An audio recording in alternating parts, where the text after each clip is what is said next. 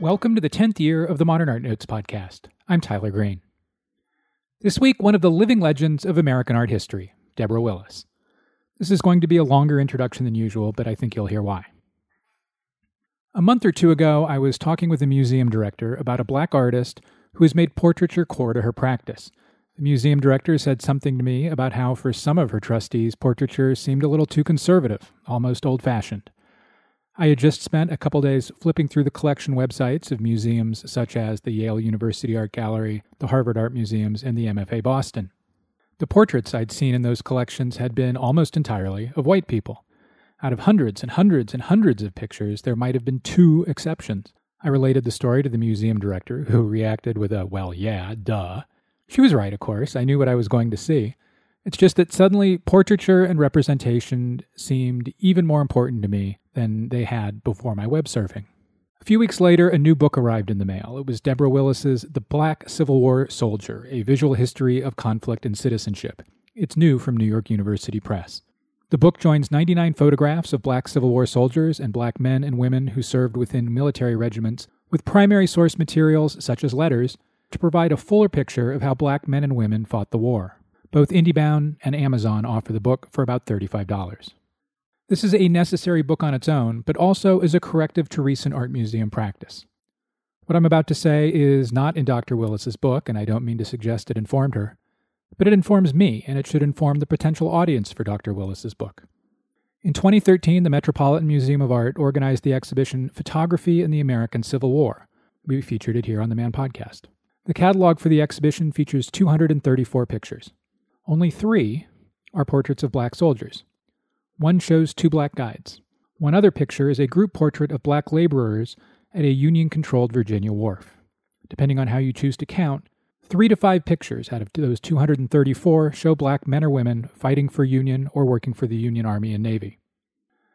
By the way, out of the 2 million men who fought in the Union Army and Navy, about 200,000 of them were black. That's 10%. 5 out of 234 suggests that the historical inequality that we see represented in the collections of America's oldest and most august art museums continues in contemporary scholarship and exhibition practice. Deborah Willis is University Professor and Chair of the Department of Photography and Imaging at the Tisch School of the Arts and Department of Social and Cultural Analysis at New York University. She has written or contributed to at least 28 books, has won 2 NAACP Image Awards and a MacArthur Genius Fellowship. Just this week, the College Art Association awarded her its 2021 Distinguished Lifetime Achievement Award for writing on art. On the second segment, Leidy Churchman at the Modern Art Museum of Fort Worth. But first, Deborah Willis, after the break.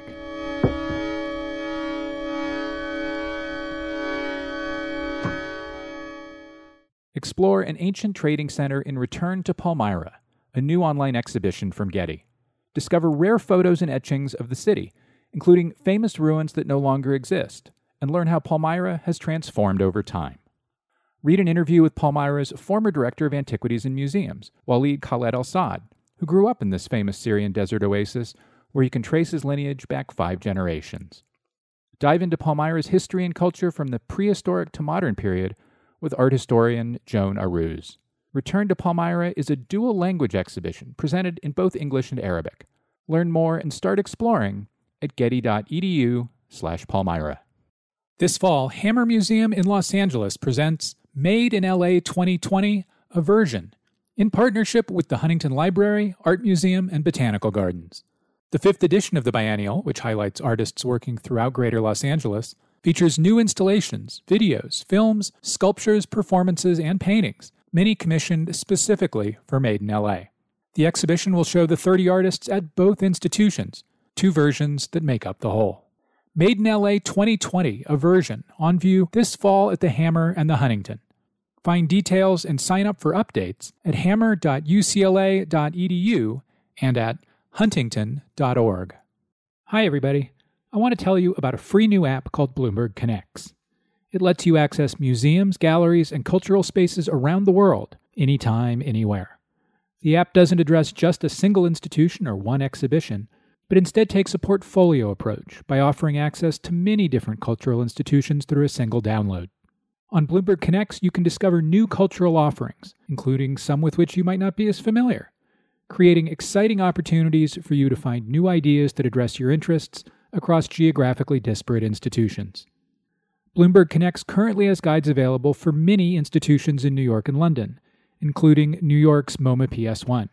It's presenting Marking Time, Art in the Age of Mass Incarceration, an exhibition informed by the National Book Critics Circle Award shortlisted book of the same title, through April 4th.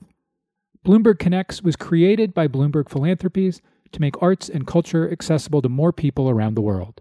Download Bloomberg Connects today to access digital guides, to hear from artists, curators, and experts, and to get the stories behind exhibitions. You can download Bloomberg Connects on the Apple app and Google Play stores, and from app.bloombergconnects.org/modernartnotes.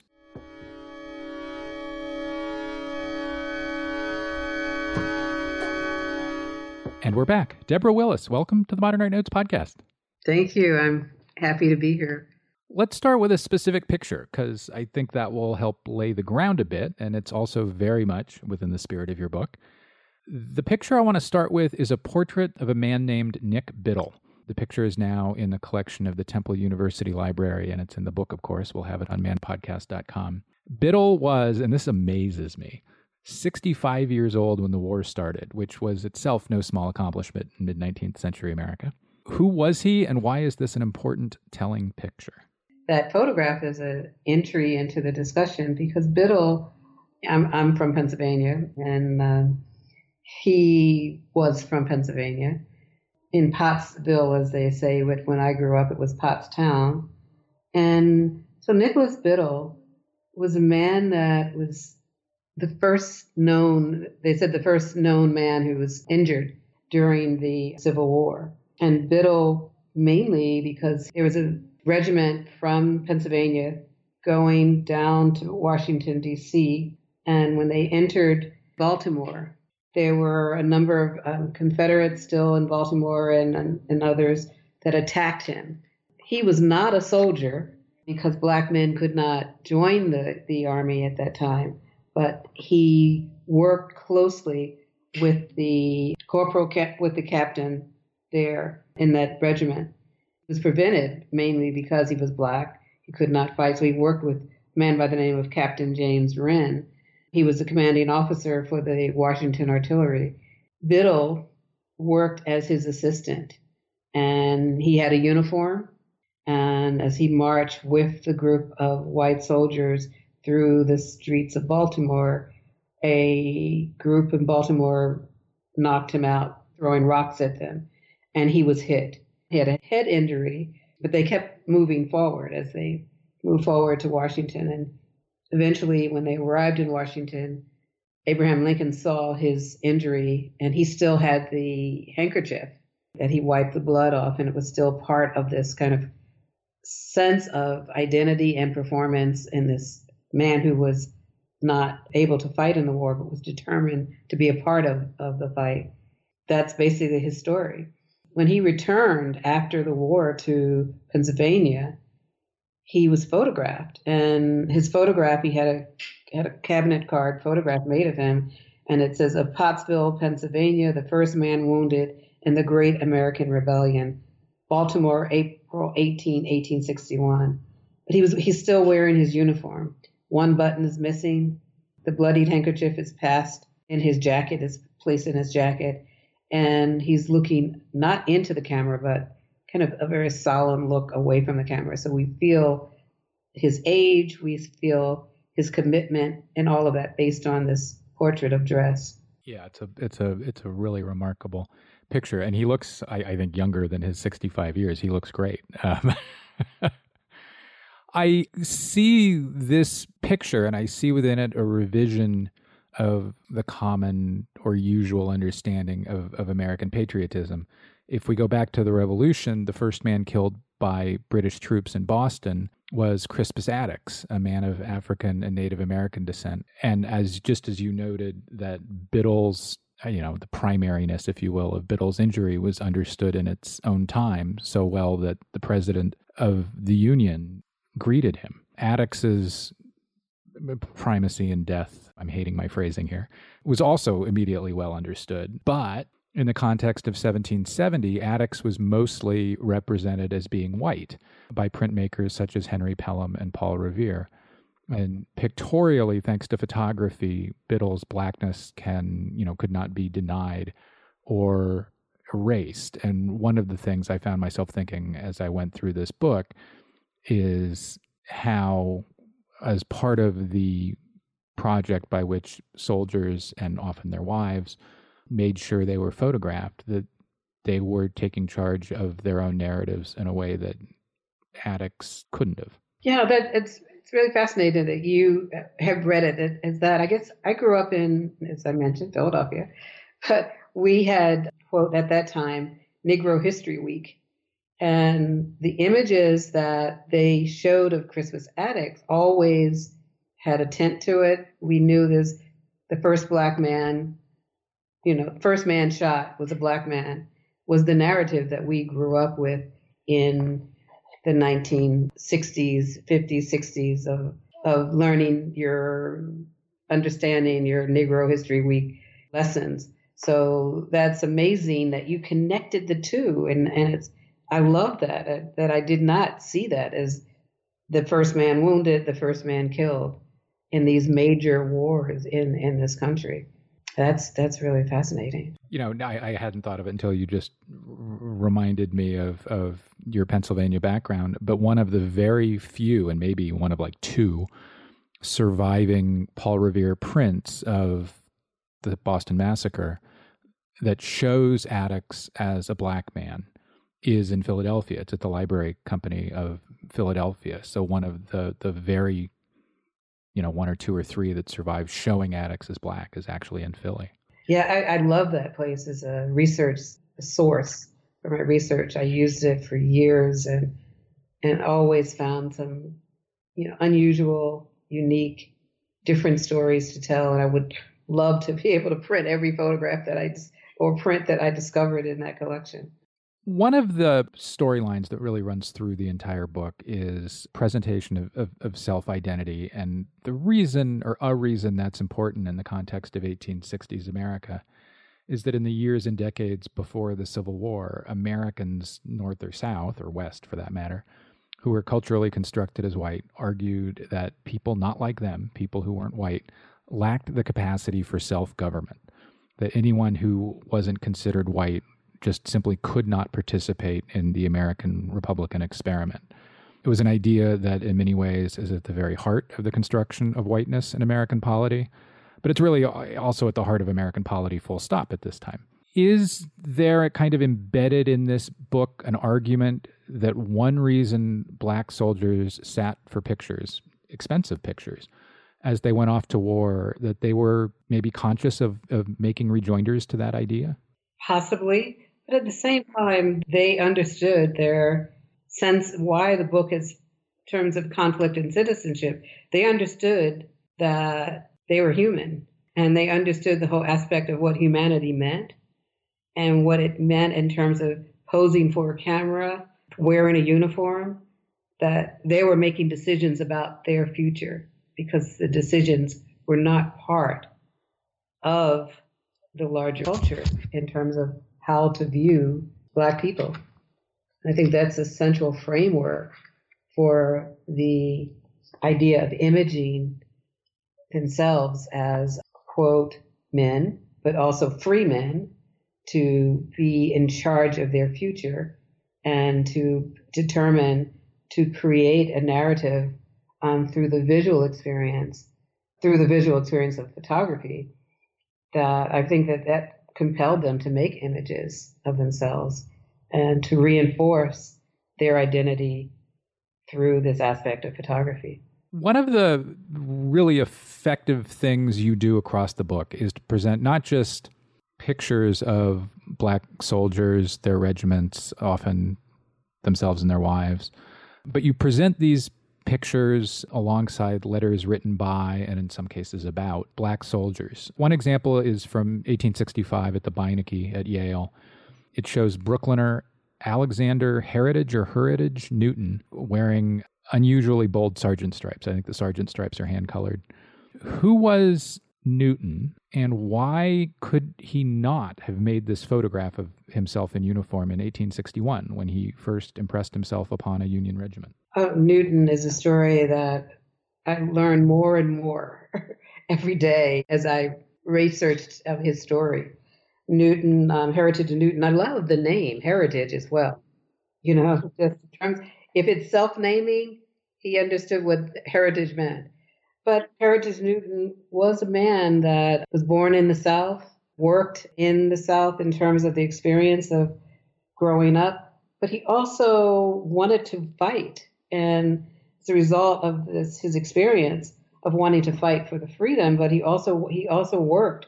I'm visualizing his experiences as he wrote about helping to Black men and women to part of the Underground Railroad. He wanted to also create a way for Black people to be free and help them and engage in opportunities for them to work with their freedom. But here in that photograph, again, I don't know if he enhanced the colors, hand tinted the photograph, but to see his pose, but to understand that, as he says, I engaged myself for the great Civil War, the War of the Rebellion.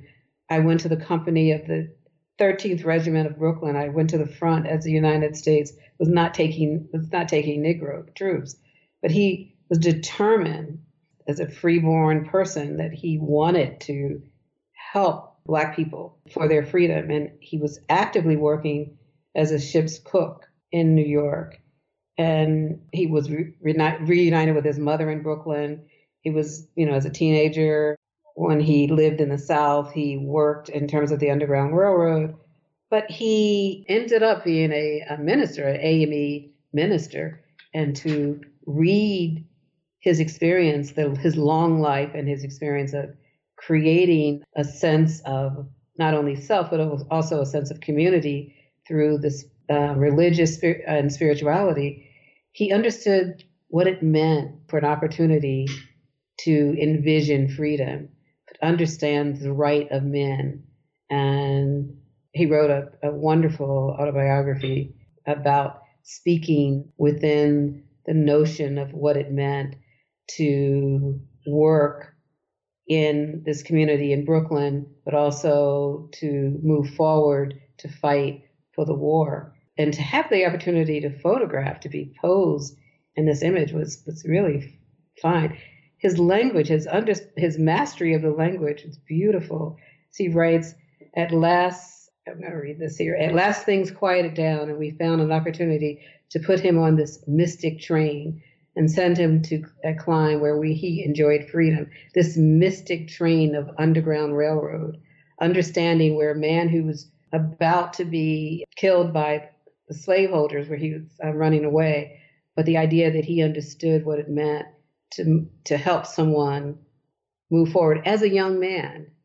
So throughout his life, he continued to find a place for humanity and for his generosity and his concern for humankind. And that's where I see his story was an important story to explore, and also to find that connection with the photograph, I felt was just so important for this research and for this book. And that's why I really wanted to explore the experience and debunk myths of Black people couldn't read and write, but to enhance the stories of the Black soldiers and men and women who could tell their story through the experience of writing and through the experience of photography. One of the things I really love about the photograph of Newton, who's posing with another man, Daniel Lathrop, is that Newton looks so comfortable being photographed. I mean, this is a time when to be photographed wasn't necessarily comfortable. You had to hold very still, for example. In fact, you can see in the pose he's holding as he's being photographed that's a pose that makes it easier to be very, very still. And he looks relaxed and comfortable, whereas Lathrop to his left is definitely stiffer. And Newton is almost smiling. I know, I was about to say that. He has this, this sense of wisdom that he said, and again, as we talk about the message that these faces are, these eyes are telling us. And another thing that he says, it's funny here that I find I smile when I read it. He says, I had no ill feeling for the Southern white people. Some of them had been my best friends. I just love this. But this was not a personal matter, but a question of national issue involving the welfare of millions. And my soul was on fire for the question, slavery or no slavery, to be forever settled, and that too as soon as possible.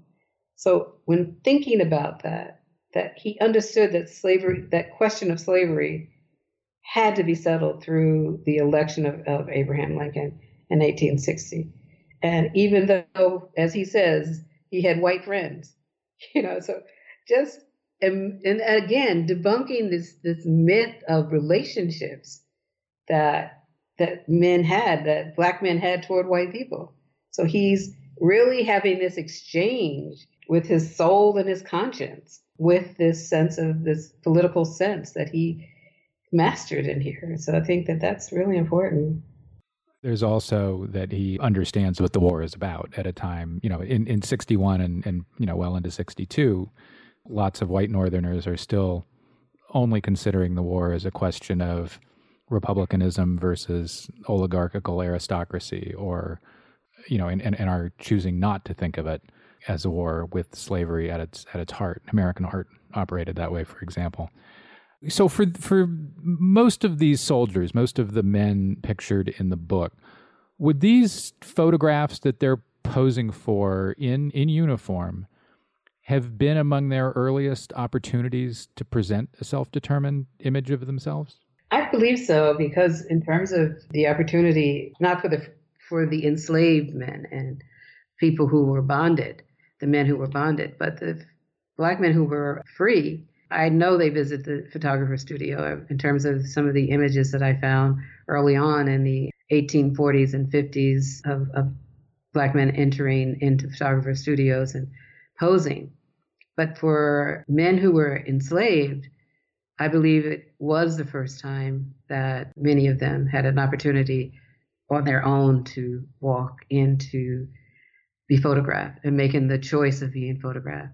There were others, of course, as we know from the Agassiz-Zeiley debate in photography, that many of the enslaved men and women were photographed in studios, but not by choice. And that's the experience that we see with the Agassiz images by J.T. Zeiley. We also know that the studios in the South, many of them had specific days for Black people to enter the studio and specific doors, so that blacks and whites did not enter into the photographer's studio at the same time. And again, we began to see that experience as a way of separating the aspects of segregation and that endured during that time, and the opportunity for Blacks to get their portraits made at that time, we see happening as a result of the choice that Black people made, but also the choice that slave owners decided to have their human property photographed, to show that, one, that they were also fighting the abolitionists, visualizing Black people who were enslaved. And so here's an opportunity to see Black men and women and children who were, quote, dressed properly, clothed and fed and healthy. So there were like two narratives that we're experiencing with the idea of photography at that time. Some of the most striking pictures in the book, such as in a tintype from the Greg French collection or another picture from Cornell's Kroc library, we see husbands and wives posing together. The husband is in uniform, and his wife, quite often in the most spectacular finery imaginable, are choosing to be portrayed together. I don't know I have not seen anyway, a lot of pictures of white Northern soldiers choosing to be photographed this way. What do we know about how and why these soldier wife portraits came to be and mattered to the people who made them? I don't know a lot about it. There's not, we've seen some of the photographs, but I believe in my research, and the act of marriage was, quote, illegal for enslaved people. But in the North, the act of marriage was significant, and the act of soldiering and making that decision to join the 54th or the 55th and the different regiments. It was important for the soldiers to be photographed, and specifically with their wives and their children.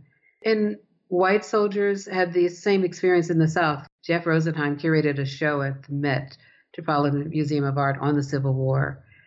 And there were images of family members also who visited the studio with their soldier sons, husbands, fathers. It was important also for both Blacks and white soldiers to document this because no one knew who would return from the war. It was important also that mothers have photographs with their sons, because many of the photographs of the mothers and the letters that I found of the mothers indicated their concern for their well-being and their health. And some of the mothers wrote to Abraham Lincoln requesting that they take care of their son. And that's a reminder. So the question is, and I strongly believe that it was important for them to take the photographs with them as they were on the battlefield, or they left to fight, or they were on the ships, because it had the sense of their purpose, the purpose why they were fighting, and the importance of being photographed. And that sense of memory had constructed an experience for them to hold on to. So that sense of possessing the photograph while on the battlefield had an impact on them. And I think that that's an important aspect of being photographed with their wives and family members. Your book mostly features portraits and card or paper photographs of groups. Stereographs are hard for people to publish in books, but one of the most extraordinary pictures in the book is a stereograph of the 10th Army Corps, which is a regiment of Black soldiers. And the photograph is made in Beaufort, South Carolina, which is just north of Savannah on the South Carolina coast.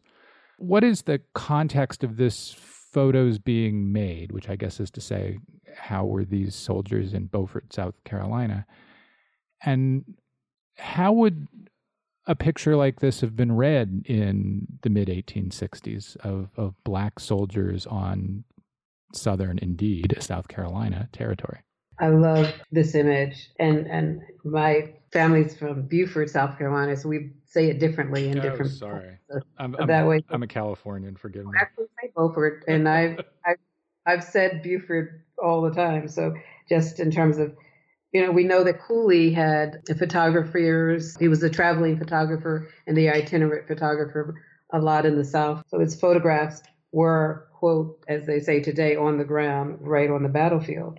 But here, the importance of this is to see these are men, self-emancipated men who joined the war, but their uniforms and the regiment, the way that they're seen. So when we begin to see the massive numbers of Black troops in South Carolina, many of the larger and the most notorious battles that happened in the early years of the war were in South Carolina. So here we see the message that's sent through this stereograph. And the designer decided to make this larger-than-life stereograph. It's really important because we can begin to see the determination and the sense of bravery that these men had, the placement of the battlefield, the flag, the American flag, their company flag, and their dress. And that's where we see the 10th Army posed in that area in terms of that image. And the palmetto tree, it's in the image as well. And that's one of the signature trees of South Carolina. That's that point. So when we begin to see placement in land, ownership, the battlefield, when we see how these men created the narrative with the experience of the photographer to represent Black male identity in this larger stereograph. This picture was made in either 1863 or 64. Do you think it would have been read in contemporary America, at least the contemporary North, as a presentation of Black men, soldiers on the land that had denied them most? Would it have been viewed as a scene of Union or Black triumph? I think it, on both sides, again, as we began to see how the narratives are read in different places in the North, these photographs circulated as tourist photographs, but they also circulated, as I read recently in an essay I wrote about a Northern photographer. These photographs were actually sent to the North, and specifically to Massachusetts, so they could see the people who fought and the people who were curious about the men who were moving into their communities, the Black people who were there moving into their communities. And they wanted to imagine the lives of these people through these photographs. So when I see this photograph and I think through, when I read through some of the interviews of photographs that were used during this time period as not only as circulating as tourist images, but they were also images for the curious to see who's moving north, where are we making communities for these people, and moving forward to have a story about this sense of freedom, how they imagine these people seeing this. I would assume that the people who bought these photographs were pretty impressed with them. They live to this day in duplicate form in many parts of the country, private and public collections. But as a reminder that these circulated during that time for multiple reasons. One, some in the South were frightened by these images, and then the others in the North were encouraged by the images. Yeah, I'm glad you pointed out the tree in the picture too, because it's a magnificent tree. And of course, trees were metaphorically loaded during the Civil War. Trees were common metaphors in poetry and art for the endurance and strength of Union. And here is a South Carolina tree enduring, and kind of a South Carolina tree can be a metaphor for Union too, right? Also, as we can also see the experience of the tree branches, we can also have another horrific reading of that. But I think the placement of this image and the location of this, we begin to see the battleground. We begin to see the houses in the background. We begin to see a building of a strong force and developing a strong force in that area. Your book includes lots of pictures of contrabands in the lingua franca of the war, were self-emancipated former slaves who moved toward and then behind Union lines, and in so doing liberated themselves. There's a picture of a group of, I think, 10 or so men and women behind the line of the 13th Massachusetts Infantry, taken in 1863 or later. And it's a striking photograph for lots of reasons, one of which is all 10 people are locked in on the camera, looking right at it as it's taking their picture. And among the things that we immediately understand about this picture is that these 10 people are happy, if not eager, to be photographed. Were photographs of self-emancipated men and women behind Union lines like this common? Is this one exceptional? It's exceptional. There are a few images that I've used in other projects of, quote, contraband, and understanding that the range were mainly children and women. But here we see the mixture of men, older, younger, and children, with women, and a woman who is definitely pregnant in this image.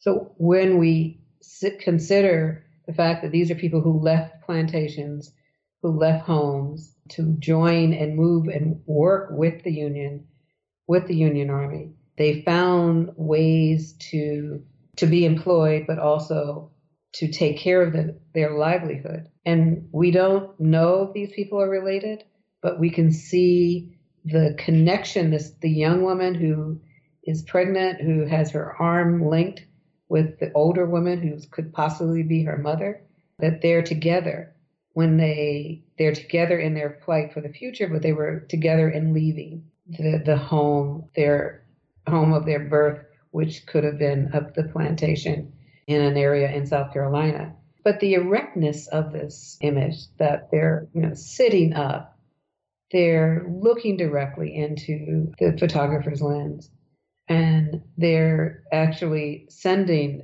a message of freedom.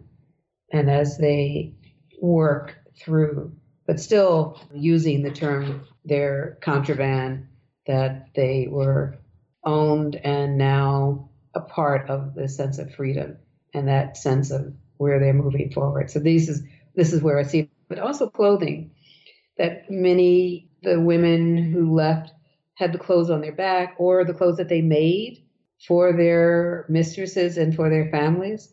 And so the clothing that they took with them, that they washed, the washerwomen who were part of the war. And when I see the woman in this, look at the photograph of the woman that's in this image, that's third from left, she appears as many of the images that I imagine of the washerwomen that I read about during this time, with her scarf around her neck and the waistband. And so we see this range of clothing that's a part of this narrative of moving forward with the clothes on their back. The older woman has also removed the bonnet from her head. So was that a directive of the photographer, or she wanted her face to be seen? And that sense of recognition is significant in the posing of these images. I mentioned earlier that over and over again, you join pictures of people to letters they wrote or to letters that were written about them. Good example is a letter written by Lewis Douglas to Helen Amelia Loguin. Yeah. Who was Lewis Douglas? And why is this maybe a good example of how we get how joining photographs to letters gives us a much fuller picture of the people in the book than just their photographs would? Douglas was the son of Frederick Douglass, and Logan was his fiance. Lewis Douglass wrote to her when the Battle of Fort Wagner, and he wrote to her through their entire relationship. But he understood what I felt in this image. And of course, after I finished research for the book, there was a book published of all of his letters that the two of them exchanged. And I was like, I wish I had this letter with some of the letters. But he wrote about the loss of the experience of losing some of the men and women who were part of his regiment, which was the 54th, when Frederick Douglass had, quote, called to arms, when he basically wrote the language for the broadside requesting that Black men join the war. His two sons joined. And so Lewis Douglass was one. And he writes to his Amelia, and he says, I've been in 2 fights and am unhurt. I'm about to go on another, I believe, tonight. Our men fought well on both occasions. The last was desperate. We changed that terrible battery on Morris Island, known as Fort Wagner. And we were repulsed with the loss of 3 killed and wounded. He escaped unhurt. So when we see his language, my thoughts are with you often. You are as dear as ever. Be good enough to remember it, as I have no doubt you will. I said before, we are on the eve of another fight, and I'm very busy and have just snatched a moment to write you. I must be brief. Shall I fall in the next fight, killed or wounded? I hope to fall with my face to the foe. So I just felt I can feel the compassion that he wrote, his not understanding his future or believing that he has a future, but understanding the reality of war. If I survive, I shall write you a long letter. And then he writes, DeForest of your city is wounded. George Washington is missing. Jacob Carter is missing. James Reason is wounded. And so he names people who were in the hospital who were wounded in the letter rather. But his image, he's in the studio. He's photographed in Boston. Case and Chechol is the name of the photographer's studio. He has his kepi hat on the table, but his arms are folded. He's standing with this, as I call it, my manly man pose, with, chest up, sense of strength within the framing of this image. We have no doubt that I'm looking into this future of this man who's going to make a difference with this war. And this is before he goes south. And that's where I see the importance of his words. He must be brief in writing her, responding to her letter, or writing to her, but I'm thinking about you. And I think that sense of emotion, as we think about the war and we think about the experience of what happened on the field, we get it firsthand through this experience of Lewis Douglass, who joined the war at the request of his father, but also for the future of Black men. Over and over again in picture after picture, I love the pride with which men such as Lewis Douglass, who are sergeants, in Lewis's case, a sergeant major, pose themselves in a way that foregrounds or pushes their sergeant stripes toward the viewer. That manly man pose you described has the benefit of turning the biceps toward the camera, ensuring that those stripes fill as much of the picture as possible. One of the really neat things that you did in the book is we don't just get soldiers here. We get pictures of other Black men involved in the war. One of my favorite portraits in the book shows Thomas Morris Chester, who was not a soldier, but he and others who did the same work were an important part of the war, both to the soldiers, but also to people back home. So who was he, and what can you tell us, or what do you know about how he chose to be photographed here, what he's wearing? So Chester was a journalist, and he was a free man. He lived in Pennsylvania, and he wrote, I think there are very few actual Black men who were at the site of battle, but he was one of the few. And the photograph, he worked, I'm trying to remember the name of the newspaper in Pennsylvania, the Philadelphia Press. So with that image, we see him not only decked out dressed as an intellect, intellectual, as a scholar, but we also see him in terms of a determined look in his face. So that's a way of reading his work within the war efforts. And having that opportunity, we have a chance to see him at work. And so this image was, of course, dated probably after the people who owned the photograph, uncertain about the years, but because later on he became, as a war correspondent, he was able to dictate and imagine and relate some of the reports of the war. At first, he did not use his name; he used another name. But his coverage, as another scholar wrote, of the treatment of the injured and captured white officers and their Black troops, and to do more than praise their bravery. However, it showed the depth in which man could sink in his pursuit of morally indefensible causes.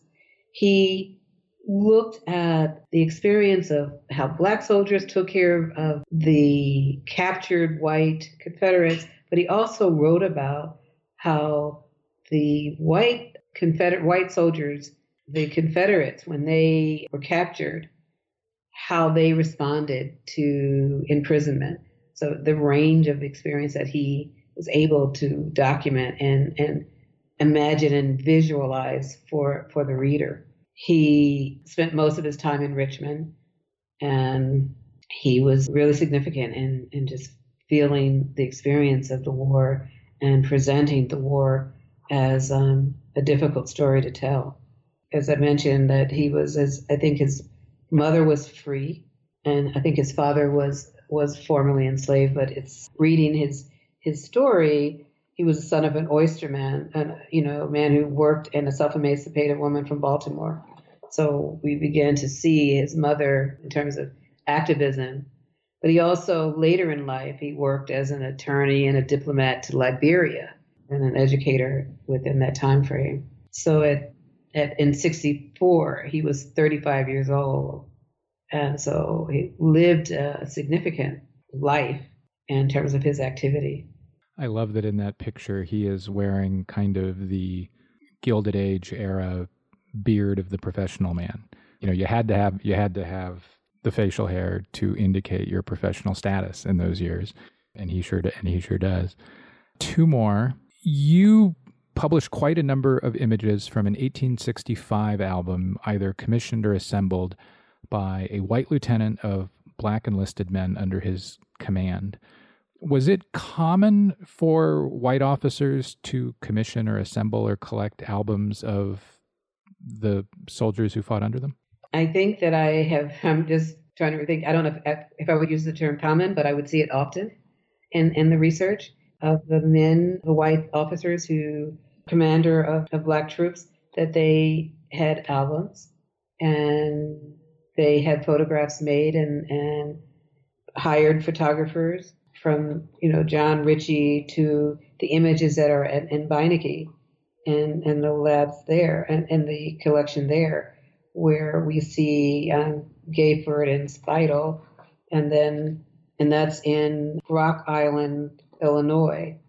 And within the image here of Ritchie, we see the 54th. But the album is a beautiful album, leather bound, gold leaf, and it has a sense of biblical hold to it as you see you see the cover of the album, the gold clasp. So when we think about the Garrison family donating this to the African American Museum in DC, we can also imagine how important it felt for Garrison to own the album and create the album. And the images from soldiers who are seated, standing, and in front of backdrops, that includes Robert Gould Shaw and his image early on. And there are two images of Shaw in the book, who led the 54th. And one, I was just fascinated with the image of him. And then it was an early image of him as he was about to leave Boston and, as a newly married man, and to face this battle that he had no idea what was ahead of him. But the single image of Robert Gould Shaw as this young man to lead this fight and unfortunately dies in South Carolina is an important part of this album. Is an important part of both black and white men who died together for this fight for freedom. Finally, how, if at all, did your ideas about the self-fashioning of black identity during the war change over the course of working on this book? It evolved, and with great joy, because I love research and I love the effect it had on me. I think about, as I thought at that time, and I think today, how do we engage with cultural objects and like photography, but also political history at the same time? What do we think about Black identity when specifically Black male identity, when it was basically ignored during that time, and the impact photography had on that story of Black men in the war, how it evolved and how it engaged me and emboldened me in terms of as a mother, what did mothers feel about losing their sons and sending their sons to war, mothers who were enslaved and mothers who were free. And ending with that story of men that you just brought up, I'd love to, like on page 188, there is a story of a chaplain, and his name is Garland White, and who had been sold from his mother when he was a small boy. And he is back in Virginia and in Richmond, and the troops have met a woman who asked them where were they from, constantly looking for this man who she wanted to identify. And she writes, so he says, some of the boys, knowing that I lived in Ohio, soon found me and said, "Chaplain, here's a lady that wishes to see you." I quickly turned and following the soldier until coming to a group of colored ladies, I was questioned as follows. "What is your name, sir?" "My name is Garland H. White." "What is your mother's name?" "Nancy." "Where was she born?" "In Hanover County in this state." "Where was you sold from?" "From this city." "What was the name of the man who bought you?" "Robert Toombs." "Where did he live?" "In the state of Georgia." "Where did you leave him?" "At Washington." "Where did you go then?" "To Canada." "Where do you live now?" "In Ohio." This is your mother, Garland, whom you are now talking to, who spent 20 years of grief about her son. So when I read that, I cried, mainly because this is a woman who studied the loss of her son and tried to map his well-being, to ask questions, to locate him in different ways. So, he ends up saying, "I can't express the joy I felt at this happy meeting of my mother and other friends. But imagine, I have witnessed several such scenes among the other colored troops," but he never thought it would happen with him, that a mother who spent a lifetime, 20 years of her life looking for these soldiers who walked through the town, and knowing that she lost her son as a young child. And when I think about that aspect of identity, Black male identity, and that experience, that really touched my life about family and the necessary stories that families hold in the Civil War. Deborah Willis, thank you. Thank you.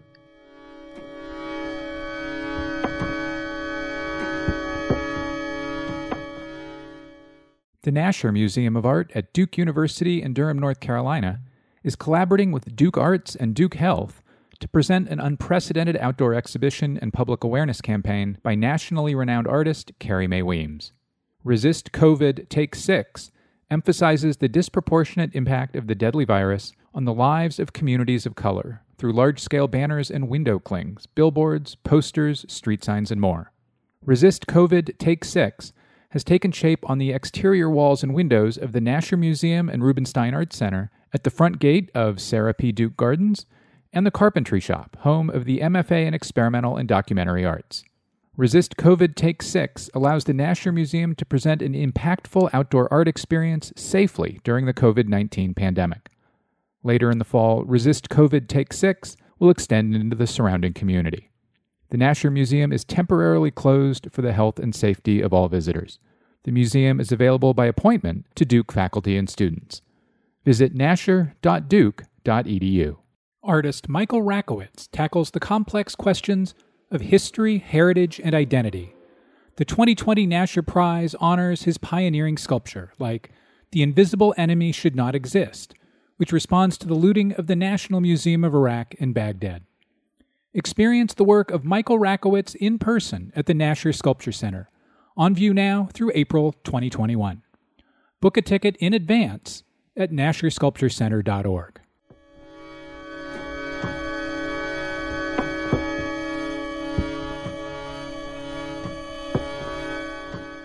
Welcome back. Next up, Leidy Churchman. Churchman joins me to discuss their work on the occasion of Focus Leidy Churchman at the Modern Art Museum of Fort Worth. The show is curated by Allison Hurst and will be on view through March 21st. Churchman's paintings address a seemingly endless array of subjects, and in so doing take on the infinite abundance of images in modern society. The Hessel Museum of Art at Bard College in New York has hosted a survey of Churchman's work.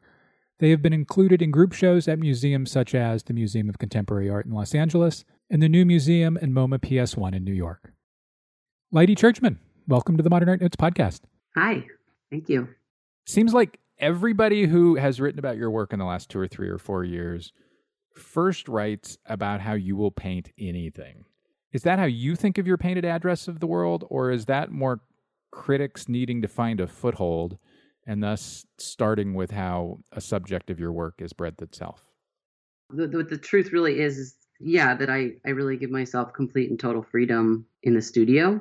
So with that said, if I decide to start making the same thing over and over, then that idea of making everything different, then that would also change, right? So there isn't a formula in that way, but I do think that why make something at all? And so, and most ideas initially seem unnecessary. So you just begin, and I just let every painting be its own kind of project. The size of it, how I paint it, what it's about, how it becomes something. But I think that sort of coming of age in a queer community that is, and artistic, kind of art queer community, learning a lot about gay liberation, queer liberation in general. You can be anyone, you can do anything. And if people don't agree with you, then that's not your problem. And then I was kind of recently linking it to, I remember, and then going to a graduate school at Columbia and kind of learning a lot more about what other artists have been doing. And, irony was ruling the moment and kind of still is. Maybe it's not anymore, but I remember hearing about, and I don't know if I have the name, but artists were starting to create alternate personas. And I remember thinking, and I think we all did, we're like, wow, that's really, really interesting. Someone could say, well, now my name's Audrey and I make work about biology and photographs, or, and just they gave them the freedom to do something they actually wanted to do. And I remember just kind of thinking, that's really interesting, but why don't you just give yourself the freedom to do that? So I think I was realizing maybe around that time, I just, let go of any, need to be something consistent at all. And I also did want to kind of move beyond paintings, pictures that were kind of geared towards echoing back to my own queer community in terms of kind of this sort of way. So I think things just started making video, and then I started just bringing painting back into that, but the paintings were just sort of everything and anything that I wanted them to be. I mean, I think as long as you give something a lot of attention and care and kind of let it become something new and different, then I don't know. I really enjoy seeing a lot of different paintings and how they start to connect together through their differences and similarities. But I think that it's really fun to see things that you don't expect to see. I just don't feel I love all different types of painting, and there's so many decisions to be made that I just kind of feel really good about allowing them all to emerge when necessary. You kind of talk about paintings and images the way I think we're more accustomed to hearing photographers talk about the ubiquity of images, and how, for a photographer in 2021, a photographer has to reckon with how there are an infinite number of images in today's world, and different photographers have dealt with that in different ways. You have Wolfgang Tillmans, who likes, I think, what you just said, which is kind of making pictures and finding points of commonality and reference within them, and seeing how they stick together.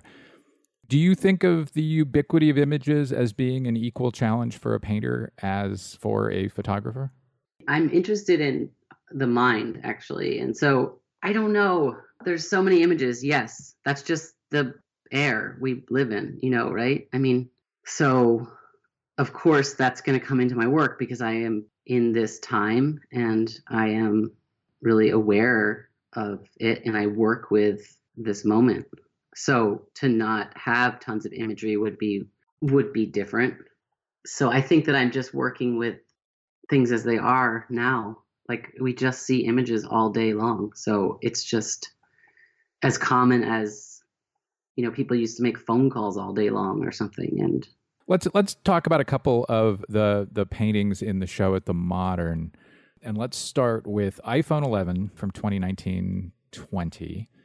I understand that the source image, if you will, the specific image's motivation for the painting came from a billboard you saw on FDR Drive in New York.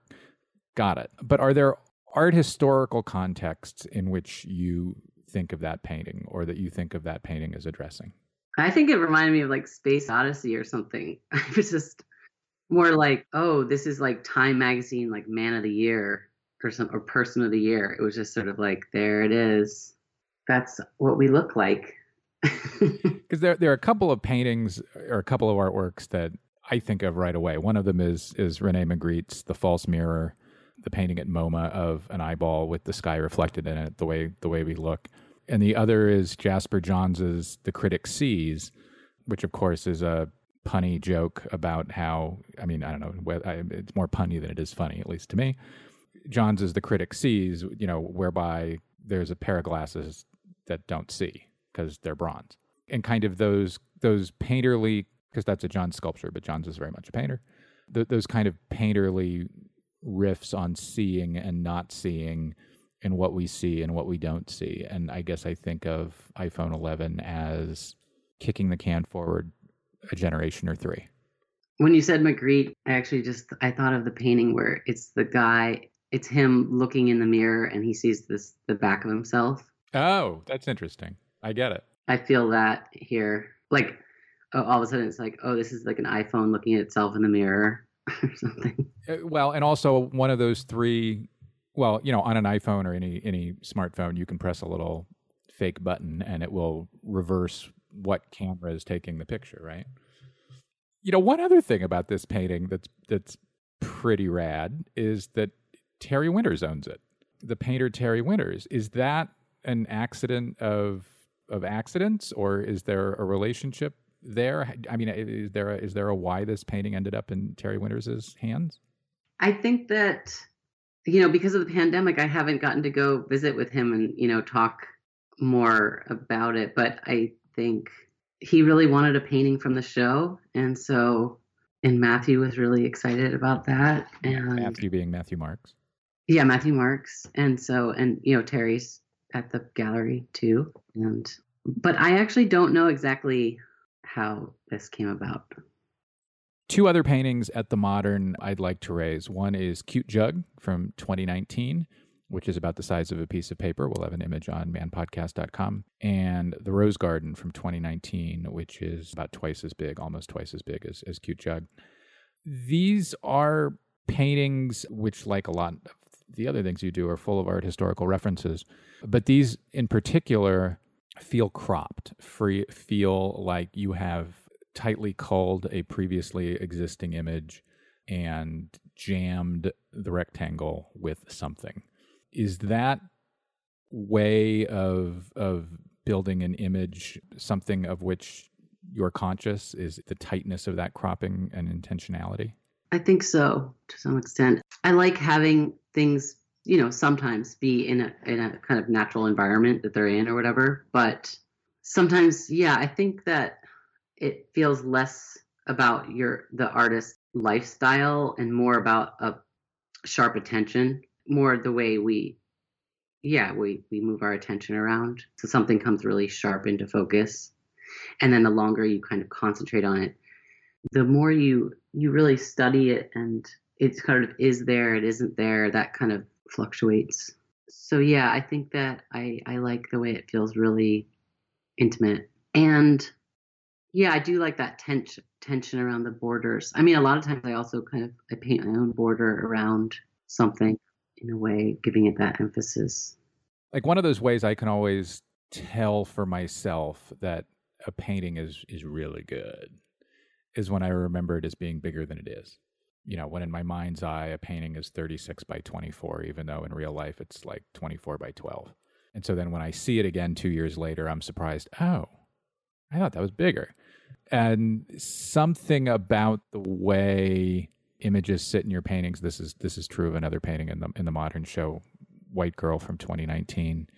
Something about the way you use space within your rectangle enforces that. And I think you do it in a number of your paintings that address Marsden Hartley too, where sometimes the figure in that painting, in your address of Hartley, thunders forth, seems to be busting out of the rectangle, which it must be said is something Hartley did too, in a different way.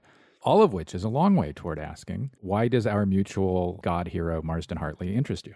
There's a few things. I think the way he paints just, I think that was probably the first thing, that his clouds, his landscapes, the way he paint, when he was in Germany, he did abstraction with all the badges of the soldiers. And I love all of his work. I like all his, periods. And then finding out he was an amazingly sad gay man. And, he was very spiritual. And then there's Maine, which is like, I'm in Maine right now. I spend a lot of time here. But that's just kind of like a cherry on the pie, I guess. But I think it's his sadness, though. I think it's the sadness. I love sadness. Can I interrupt for just a second? Sadness in his biography or sadness in the paintings themselves? In the paintings themselves. Is there a title of painting? No. I was just asking if you. No, I just meant it more in the sense of, because there are kind of, maybe especially Hartley's paintings of men are often kind of vaguely elegiac. I don't know, wistful? Is wistful a good word?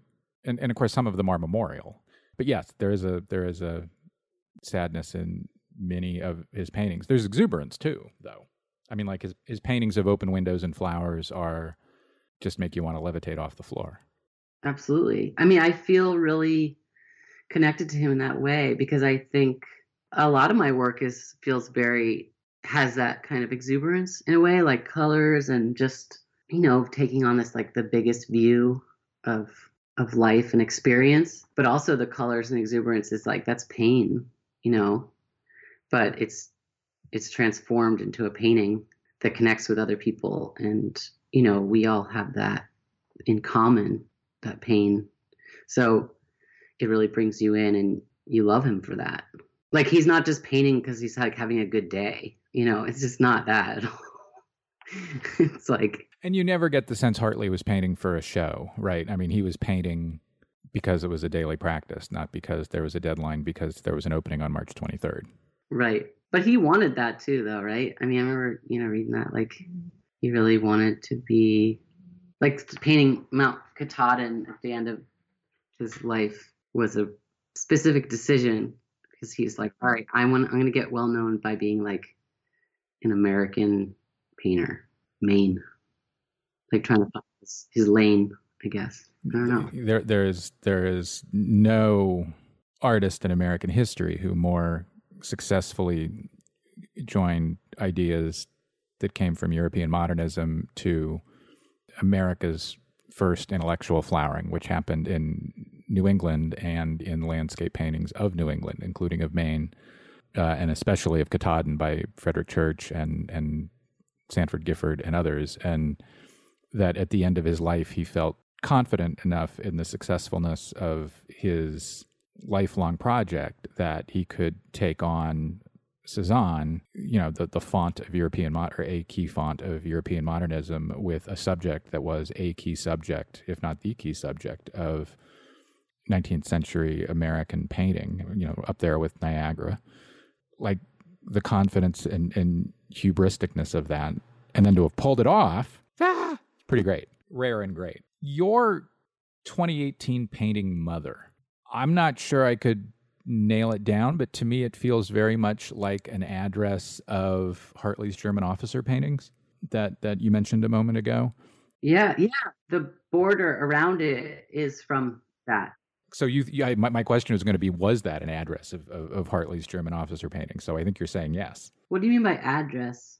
Oh, you're kind of starting there and then making the way those paintings were built your own. And those paintings were built, including the border, those paintings were built with kind of by breaking pictorial rules, by being abstract and representational at the same time, which would have been increasingly out of vogue in Europe at the time. And then, of course, a painter is never supposed to hold you're not taught to hold together a painting with an empty black void at the heart of a painting. And in the middle of Mother is a jagged black void. Yeah, let me try to remember. I think, I started with the border of his on it's the weirdest size canvas too. It's just like really tall and skinny. 66 by 43, more or less. Yeah, I think that, it's a certain mood, just being interested in making a kind of impossible painting where it's like everything, one move, and then you're like, you have no idea what you kind of ruin the painting with every move. In a way, it's like, no clue how I'd keep going with this, because if then you add like a yellow dash lines, it's like, what is this, So it kind of always felt, like a dare to do that. There is something really fun about splitting a canvas in two, because it just kind of like ruins it from the beginning. So you don't have to worry about ruining it later. It's just, so start there. I should note you split the canvas in two twice within the painting. There's the vertical black void I referenced a moment ago, but there's also kind of a diagonal black and yellow line that runs across the middle of the canvas almost all the way that splits it again. And then there's some other kind of yellow diagonals that maybe don't quite make it all the way across the painting in a kind of Diebenkornian way that also come close to splitting it. And then, there are other little kind of rule-breaking moments that are pretty amusing. There's a weed in the lower right-hand corner of the painting. There is the word Egypt in black letters on a blue ground. Reminds me, of course, of the great Charles Demuth painting at the Whitney called My Egypt. It's packed full of kind of Hartley and his contemporaries in a, promiscuous way, which is a lot of fun, at least for me. What's the artist's name for My Egypt? Charles Demuth, Demuth, which is, of course, a blue painting. It's blue and white in those diagonals, and those same diagonals are in, not those same diagonals, but diagonals also kind of hold down Mother, your Mother. I mean, your painting, Mother. Uh-huh. I don't know. It just feels like there's a relationship there. And of course, all of the words also kind of reference Charles Demuth's portraits of many of his fellow moderns, which used text to suggest portraiture. So this painting references Charles Demuth in many ways, but I didn't really know that. I thought about it as like, well, maybe it starts with the way it ends, but it turned into like a sort of, city scene with the taxi. It's like taxi, and then kind of turns into to me it turned into a feeling of destruction and future, and how are things going to change, and how are we going to keep communicating? And then it kind of ends with like Mother. It just sort of goes into just Mother universe. But then I think it kind of started in that way because it was like broken and almost like you're going to fall off the cliff. So there's like the disharmony in there. I don't know. What did it make you feel like to see it? Because I just I don't know. Well, I'm broken, so I always approach things from an art historical point first. So I guess where I started was 7 art historical references hit me at once. I saw a couple shapes that reminded me of Carol Dunham and Elizabeth Murray, one of whose work I like more than the others. And then that weed in the lower right-hand corner where the silver panel with the red crosses on it appears to be being pulled back to reveal the weed. It's just, there are a lot of kind of art historical and painterly moves on the canvas. It's like a jazz solo. There's a lot of showing off there, and I love that stuff. I'm a total nerd for that stuff. And the reference to the Hartley border, and of course John Marin, who, like, I swear to God, there's some John Marin in this painting, even though if I can't quite explain how. But John Marin painted his canvases, especially his oil paintings. I guess maybe only his oil painting canvases. I'm sorry, he painted his oil painting frames. And that sort of lives here too. And then just that all of it is going on at once. Also, this is not a criticism, this is just an observation. You can be like Wolfgang Tillmans again, like often anti-compositional in your paintings. And this is a really composed painting. This is a really mindfully composed painting. It took a while. It had to literally, like, it was in the bathtub, like I took it away.